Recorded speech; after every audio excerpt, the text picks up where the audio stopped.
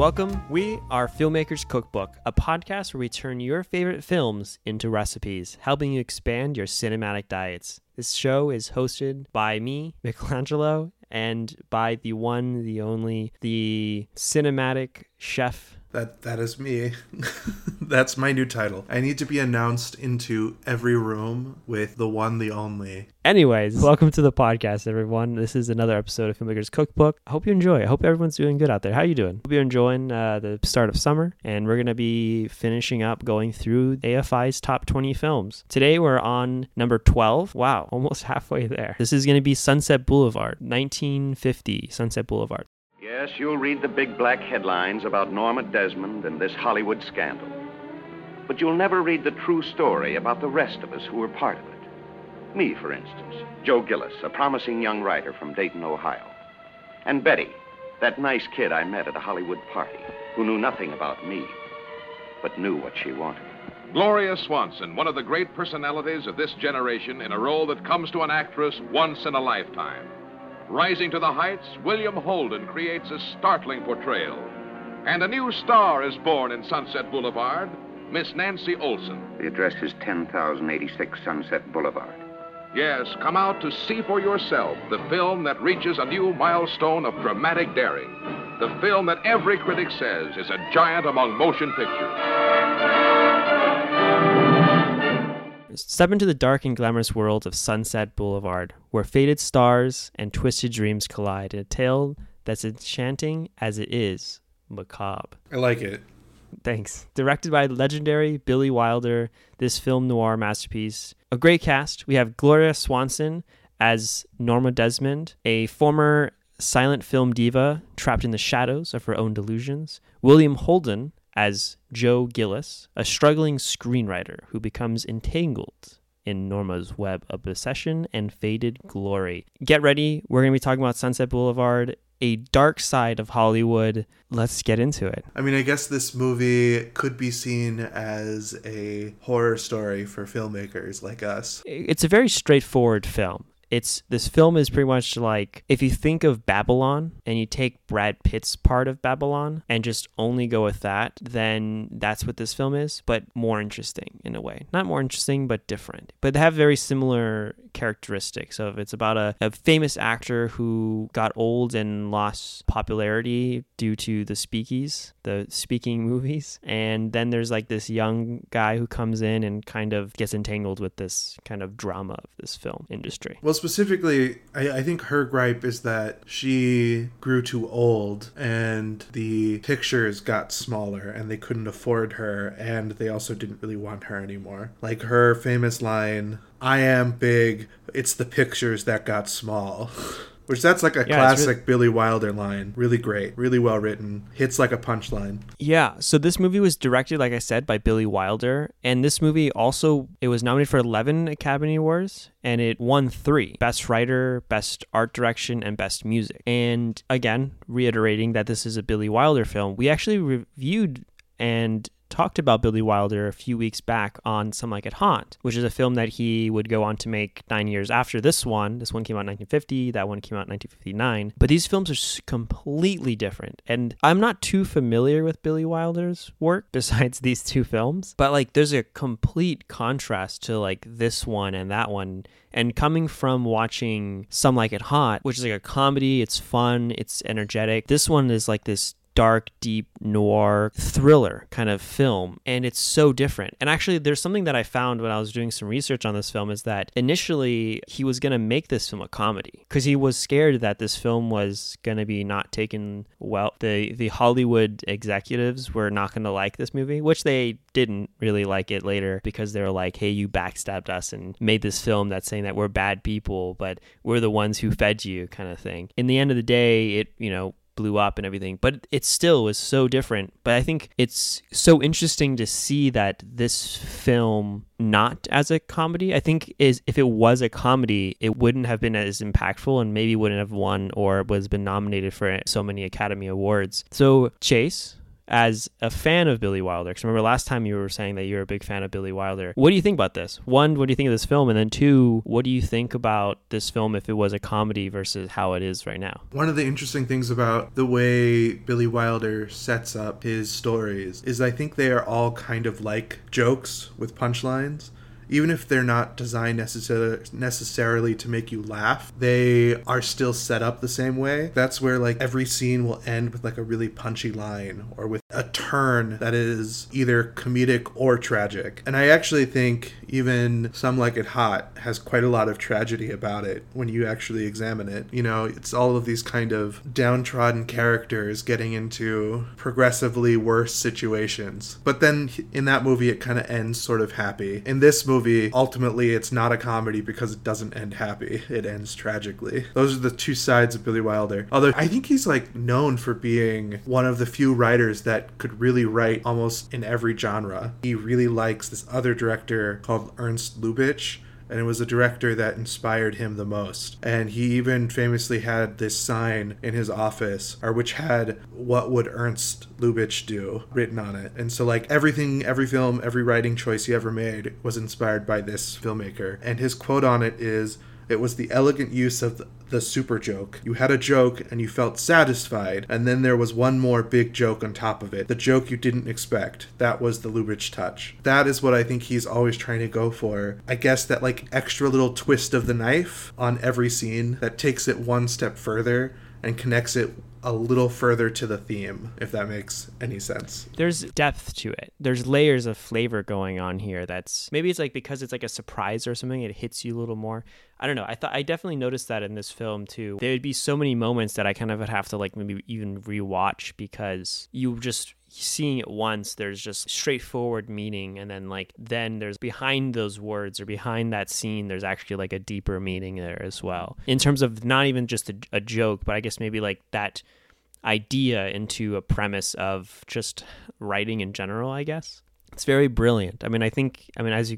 Two of his films are in the top 20 films of AFI's list. So, hey. Yeah, I think he's one of the fathers of modern cinema. I think you think of somebody like Orson Welles, like he was kind of the father of modern directing. I think Billy Wilder is kind of the father of modern storytelling for a film in a lot of ways. Connecting it back to this film, you could see how like a more novice writer would just be like, oh, it's going to be like a heist of sorts. It's this young aspiring writer who the audience is going to identify with, who's going to take advantage of this elderly actress who's got lots of money, and that's how he's going to make it. And then they're going to somehow have some switch misfortune reversal or something in the third act. You could see that sort of script writing itself and it be a very straightforward noir film. But what is so brilliant about how this film takes place is that all of the characters are struggling with the same problem. So they're all trying to make it in Hollywood. They're trying to be famous. They're trying to be known for their craft.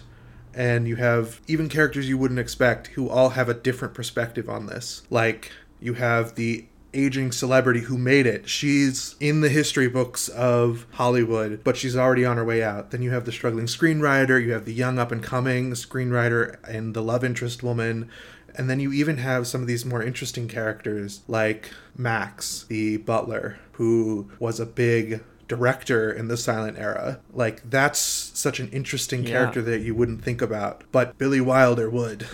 Yeah, like I was thinking throughout the film, like, oh, what is this character? Because like they set him up to be like he's a super fan, but then also a famous director that was the one who put her onto the screen and like kind of made her famous. And then he went back and is still trying to keep her famous or trying to keep her happy. Right, but even think about his overall journey. We didn't just learn that he was a director in the past. What we learned is, first thing we learned is he's kind of like a foreign butler. Then we learn, oh, he's actually kind of a little crazy and like very into her. And then we learn, oh, he was actually her ex-husband. And then we learn, that's right. And then we learned later on, no, he's actually this like famous director from the silent era. And not only a famous director, he's like one of the 3 big directors of the silent era, and he's now here as her butler. And this journey is exactly the kind of like twisting thing that Billy Wilder does. It's great. I love it. I think each character, I guess the main 3 characters, the writer, the butler, and the actress, all the 3 of them are very well written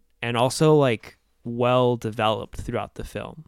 Like they all have like a really interesting journey and very interesting ending point, even though you can kind of tell what's going to happen at a certain point, right? Like you said, like in the beginning, they just kind of set it up right away. Hopefully, like you kind of aren't too surprised, but there are moments of like, oh, interesting. I didn't think that this was going to happen like this, or like it's going to go that deep. And I thought it was really well written and well produced and well directed. You can tell why this is such a interesting film. But I think one thing I wanted to bring up actually is upon the first view of it, when he first arrives in the house and he has like this like, oh, the narration of his mind that as he's approaching the house, like, oh, it's an abandoned building. You feel like this suspenseful terror. I'm not scared, but I'm just more like this anticipation of what's going to happen, because you kind of know the ending, right? And like it almost felt like it's going to be a ghost story in a way, right? Like it kind of is because it's like this like ghost kind of old actress who everyone thought died kind of thing, because she just kind of fell off the face of the earth. Yeah. It feels like he's going to go to a haunted mansion and he's going to be taken over by ghosts or something like that. It was interesting, but it kind of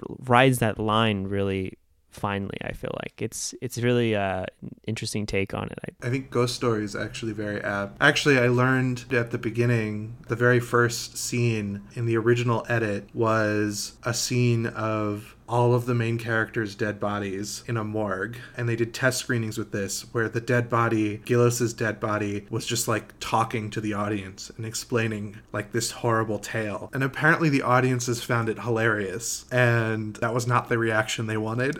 And so they cut that scene. But so I think a ghost story is actually very apt. That is kind of what they were going for, so it's interesting that you picked that up. But I think also like the original title was supposed to be A Can of Beans, and it was supposed to be like a comeback story where he like failed actor was going to come back and actually have a successful comeback and still talk about those moments. And I think like that test screening that you mentioned, I can see how that would fit more into the comedy one. I don't know, it feels like kind of, I don't know, it depends on how like gross they make it, but I can definitely see how this film could be a comedy or a ghost pick or something. But it's really interesting. Jumping right back into it, my final remarks on this are pretty much that I enjoyed this film. It was great. It was a different take of something that we've done in this last few episodes. It wasn't a comedy. It wasn't like an action adventure movie like Star Wars. I enjoyed it. It was very different from a lot of the things we did, and I really liked it, from the cinematography to the writing to the music to the directing to the acting. I really liked William Holden's acting as Joe Gillis, and how, like, especially Joe Gillis's, I love his dialogue. His dialogue was really fun, and he's like super sarcastic and witty, like a sarcastic wittiness, which I really liked. I enjoyed Gloria Swanson, going back to her. I think her acting was just like, she nailed it on, I don't know, she was so creepy. I don't know. I thought it was great. I think she did a great job at that performance. Overall, I think it has a very defined flavor. It has a very specific ingredient that made it to what it is. It's dynamic, it's packed full of flavor, it's a masterpiece for sure. It's one of those things that just, you have to watch it if you're even remotely a fan of film. It is, just, it's like, it's almost just a perfect film, right? Like it's not necessarily like one of these films that we've seen over the last few episodes where it was kind of the originator of a type of genre of film. There's not really any other films like this, I would say. It's just a great, tragic story, and it's pretty perfectly made in every conceivable way. I mean, like, the only gripe I have with it is I do think it uses narration too much. That's my only gripe with it. Interesting. I actually really liked the narration. I thought it was like kind of clever. I kind of liked it, but I guess maybe that's just me. I know that like narration in general, especially in like modern day films, are so overdone, but I think in this film it worked well. I at least to me. I don't know. I didn't need the extra exposition of his personal feelings towards these random characters, because I already knew he loved the one woman and that he was trying to save her. It was obvious from the context clues. I think you're a smart cookie, Chase. Smart cookie, okay. Flavors. Cool. Well, that's a great way to put it, Chase. I think from there's not much more to be said except to get into the kitchen and make a dish that best represents this movie, Sunset Boulevard. So let's get to it. Chef hats on, knives honed, mise en place en placing. Let's get into it.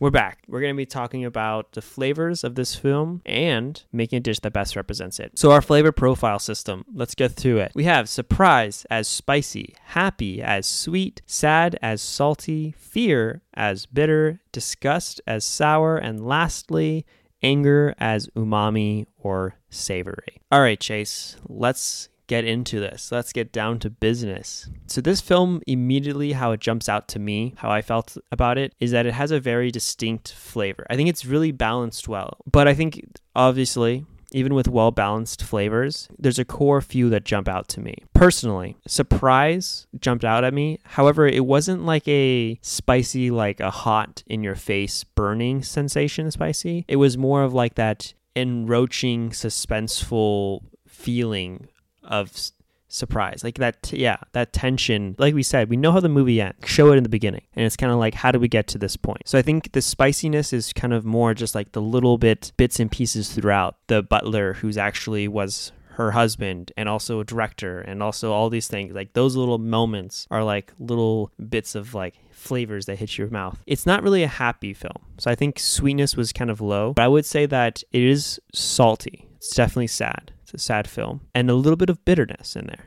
You got that fear of that fear kind of came through. Not like a fear, like a scary film, not a horror film fear, but it has like that thriller-esque fearness to it. I don't know if I would say disgust. I wouldn't say I would feel more fear than I would disgust. And then the anger umami, I think there's bits of anger, but I think for me, the two were kind of like a surprise and a sadness, with maybe like anger as like a third one. And then like happy and disgust are kind of the bottom two. Mine is pretty similar, although we verge off in a couple of different ways. So my primary flavor is saltiness, and then my next flavor is a combination of spicy and happiness, actually. So Interesting.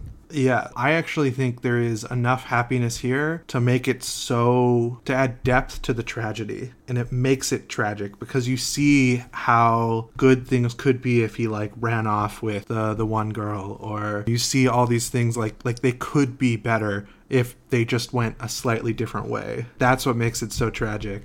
And then the surprise is also like, there's so much great character surprise. Like, with the butler, you learn all these weird little things about him, or, you know, even our main characters, like we learn just the depths of Norma Desmond's kind of insanity, and we learn the kind of desperation of Gillis's character, and how this kind of creates this toxic, tragic mess that, you know, people in Hollywood go wrong when they have this toxic, tragic mess. I agree with you. There's not like a ton of fear. There's not like a ton of disgust. There's not like a ton of anger. I think I would say like primarily salty sad and like tragic sad. And then there's a nice balancing of that sadness with surprise and sweetness. In taking that, I'm tweaking my recipe, the recipe I had in my mind, but cool. So I agree with you. I kind of am curious. I think to me though, that happiness is very intertwined with the sadness. I think they kind of go hand in hand. Mm-hmm. But I think the sadness kind of outweighs the happiness for sure. You kind of have glimpses of those happiness, but I think overall, you know it's going to be a sad ending. 1, 2, you kind of see how all those moments are kind of dashed. I mean, I think this is a key takeaway from anyone who wants to write something that is extremely sad. You can't just write it all sad. It has to be balanced with other flavors, or else, you know, like you'll just be eating salt. Like, have you ever had a dish that's just too salty? That's what can happen if you write something with only sadness, because sadness is such a strong flavor. You need a little bit of it, just like salt. Like, I think every movie needs a little bit of depth, and I think depth can come from kind of sadness quite easily. And so I do think you need that saltiness, but you can certainly go too far with it. I agree. I think, but now I have a pitch an idea for you. Got it. I have two. I don't know which one I should pitch first, but I have one. one. That I want to do. So give me your worst one first, then I'll give mine, and then we can go with your best one. So the first one I wanted to pick was cacio e pepe. I don't know if you ever heard of this dish. I've heard of it, but I can't remember what it is. It's just literally means cheese and pepper. Okay. It's a very minimalistic dish, which I kind of thought of, which is because this movie is very minimalistic if you think about it, because it pretty much follows, for the most part, 3, maybe 4 characters, and you're mostly in one location, except in a few scenes, the beginning and near the end, in the middle. Like there's like a few times where it leaves that one location, but for the majority of the film, you're mostly in one location. So I thought it was kind of basic, but it's enhanced and enlightened to like another degree. Cacio e pepe seems like such a basic dish. It's a pasta dish. Okay, so I'll just throw it out there. So it's just pasta where you know how you boil water and you put the pasta in there, and then you have afterwards the water has that you have like a starchy water afterwards. You're pretty much using that starchy water, this starchy liquid to it. You add butter, you add Parmesan cheese, and you add pepper, and that like emulsifies and creates like a really creamy sauce that has punch of like seasoning hot, like crushed black pepper.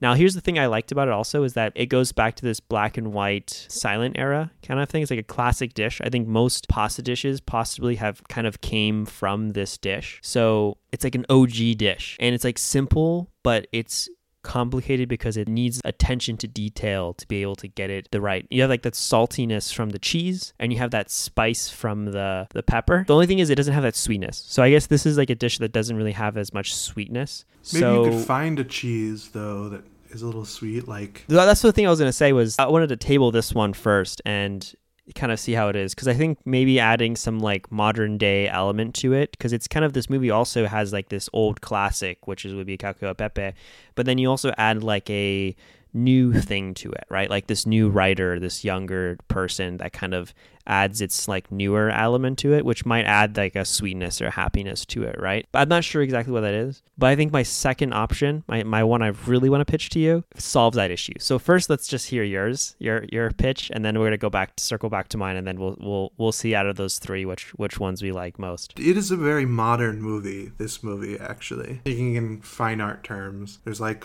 pre-modern, there's modern, and then there's postmodern. This is very modern. So what I had is a seafood medley, and I was thinking about the saltiness of the seafood, and then how there's lots of different like flavors that you can get with different types of seafood that can range from kind of spicy to sweet, and you can do like a spicy kind of sauce for certain things, and you know, you could maybe make like a interesting dish that way that has all of these flavors, but still it's got that primary saltiness all throughout. And then I also like it because it could be inspired by Joe Gillis being drowned. Yeah, I guess he gets shot, but like he starts out in the water. That's true. I do like that he does start in water, and it's, oh no, never mind. I was gonna say it's salt water, but I don't know why it would be salt water. And also, I feel like seafood, like a seafood medley of some kind, is Are you kind thinking of about like classy. a deep fried? I wasn't really thinking of deep fried. I was thinking more like a classic, if you think like a 1950s classic seafood medley, like really high end. Okay. Because that kind of feels like this movie to me. I don't know if I can imagine this. Sorry, not that I don't imagine it, but do you mean like, so it's like, is it like steamed? Is it like shrimp cocktail kind of thing? Or is it more of like, here's like a whole fish, or here's like a plate of just like you'd have your like fish. Lobster tail, and you'd have like your okay. like little shrimp things, and you maybe have like scallops off to the side. Gotcha. Like a platter. Kind of like, yeah, like a party food. Like you have like little platters of like, here's your little, here's your scallop kind of thing, right? Is that what you mean? Is that kind of like along the lines? Yeah. But so I don't get, where does like the happiness come from? Well, there are like sweet flavors you can add into that. Like you can get like fruits and other things that kind of get into all of that. Like on the same plate, or just like in the party you have like your fruit salad kind of thing? There are like sweet flavors that you can infuse into these kinds of dishes. Like you can infuse things like lemons and wine and other things like that into a dish like this. So it's not just straight salt. I see it. Yeah, I think you can maybe have like a little butter, right, for lobster, and you have like some some lemon or something for salmon. I think that sounds good. All right, give me your second one. All right, cool. So my other one is, I was thinking a risotto. Okay. I love risotto. I love making risotto. It's so fun to make. It's time consuming and it's a pain in the neck, but I still love it. So I'm thinking of a mushroom black truffle risotto with a balsamic vinegar drizzle on top. That sounds chef's really good. kiss right there. Yeah, I made it before and it's amazing. All right, so let me break it down for you, Chase. So you got your, I'm going to say this wrong, so I'm sorry, Italians out there. Your arborio, I hope I'm saying that right. But it's a specific rice that's specially used, like you're supposed to use this rice for making risotto. Anyways, you got this rice. It's like a short-grained, starchy rice grain. So you put it in, you have olive oil, you throw your rice in there. Well, I guess you can put you can put some other stuff in there. You can put your mushrooms, whatever you want, onions and stuff, right? You cut your onions, you put this stuff, you kind of cook it in this like olive oil, throw your rice in there, you kind of get it all nice and crispy gold colored. You throw some white wine on there, you deglaze it, you have that like flavor from the wine. You slowly add a little bit of some broth, some like chicken stock to it, and you cook it and it gets thick. You add a little bit more, you cook it, you add a little more, you cook it, add a little more, and you keep adding and adding and adding stock until at the end, after some time has passed, it thickens up and it reveals itself to be like a porridge, yummy, delicious risotto. And at this point, dump in a bunch of cheese, mix it all in, shave off some black truffle, boom, tasty. I love the truffle. And then some balsamic vinegar. Some like good quality balsamic vinegar. It adds some sweetness to it, but also some of like that sourness or bitterness, that tang, that funkiness to it. But also the truffle, right, adds like that earthy, and that mushroom adds like that earthy, interesting flavor to it, I think. Yeah, which like would a be little kind depth of to it. Yeah. Yeah, it would have like a slight like earthy bitter, but it would also have like a saltiness, slight, like it would kind of cover a few of those flavors in there. The cheese covers that saltiness to it. Balsamic vinegar covers that sweetness to it. The also, spicy the reducing part of the broth would give you that saltiness. And I really like that process because that feels kind of like how Billy Wilder writes his scenes, is they just get like tragically worse and, you know, it just keeps twisting. Yeah. And so It's like evolved. it evolves. Yeah. I'm liking it. But also I think I like how you have this color again. You have like this white rice, but then you have like a balsamic vinegar and this black truffle, which have like this black and white element, which is, again, the film is black and white, and it kind of goes back to that silent era of films. Those images kind of, I think, for me, really called to me. The only thing is the spiciness of it. You do add a little salt and pepper, but I think we could possibly make it a little bit more, kind of combine the cacio e pepe and kind of, because it's very similar processes for these two, but the only difference is for cacio e pepe, you're adding like a starchy water to it, while this one, the starch is from the rice and you're adding like a broth to it. But I was thinking also you could add pepper to it. You can add even a lot of pepper to it if you want, and have like a really bite of like a peppery risotto with like a earthy mushroom and black truffle, and then you have like the sweetness of this balsamic, and it just like boom, you eat it, and it's also like kind of classy, right? Like you would feel like going to like a fancy place and having like a risotto. I think a lot of times chefs say that if you want to become a chef, the first thing you have to learn is to make a good risotto, because it's like a very simple dish, but it needs good technique. That kind of also calls to how this film is like a simple premise almost in a way, but it's so unique where it's like it's kind of like you have to get it right to be able to do it right. And I think he does it right. The combination of the cacio e pepe and the risotto, I think that could be cool and like a new kind of dish that I don't think anybody maybe has ever seen before. So that's kind of fun. Cool. And I like that it combines the spicy and all the salty and all the elements that we talked about. And I like that it has this kind of complex, labor-intensive process that like deepens the flavor, because that feels very Billy Wilder to me. So I'm into it. I think we have a good dish here, right? I think so too. I like this dish. Yeah, we have like a cacio e pepe inspired risotto with Parmesan cheese. You got mushrooms, you got black truffle in there, and a balsamic vinegar sprinkled on top. I just want to eat this right now. Just like how I feel like everyone out there should go watch this film and also make this dish. I think this is also a good dish for people to make as well. I think I would love to watch this movie and eat this dish. It's a good pairing. Yeah, that's a wrap on Sunset Boulevard. I hope you enjoyed listening to this episode of Filmmakers Cookbook. I'm curious to hear if you think that we came up with the best dish for this movie. And if you disagree, what dish would you think? Do you like Chase's fish idea? Do you like just cacahuete pepper? Do you like something completely different? A drink? I don't know. Tell us. Tell us on Instagram, Twitter, at Film Cookbook, or give us a review wherever you're listening to this. On Spotify, on Amazon, on Apple Podcasts, wherever you're listening to it, give us a review. Let us know what you think about this episode, about other episodes. Go watch the other Billy Wilder one we did on Some Like It Hot. That's a fun one. I really like that dish. I want to make that dish tonight as well. So I think, everyone out there, I hope you enjoyed listening, and we look forward to having another episode next time and continuing this list of AFI's top 20 films. Anyways, I'll see you next time. Bye.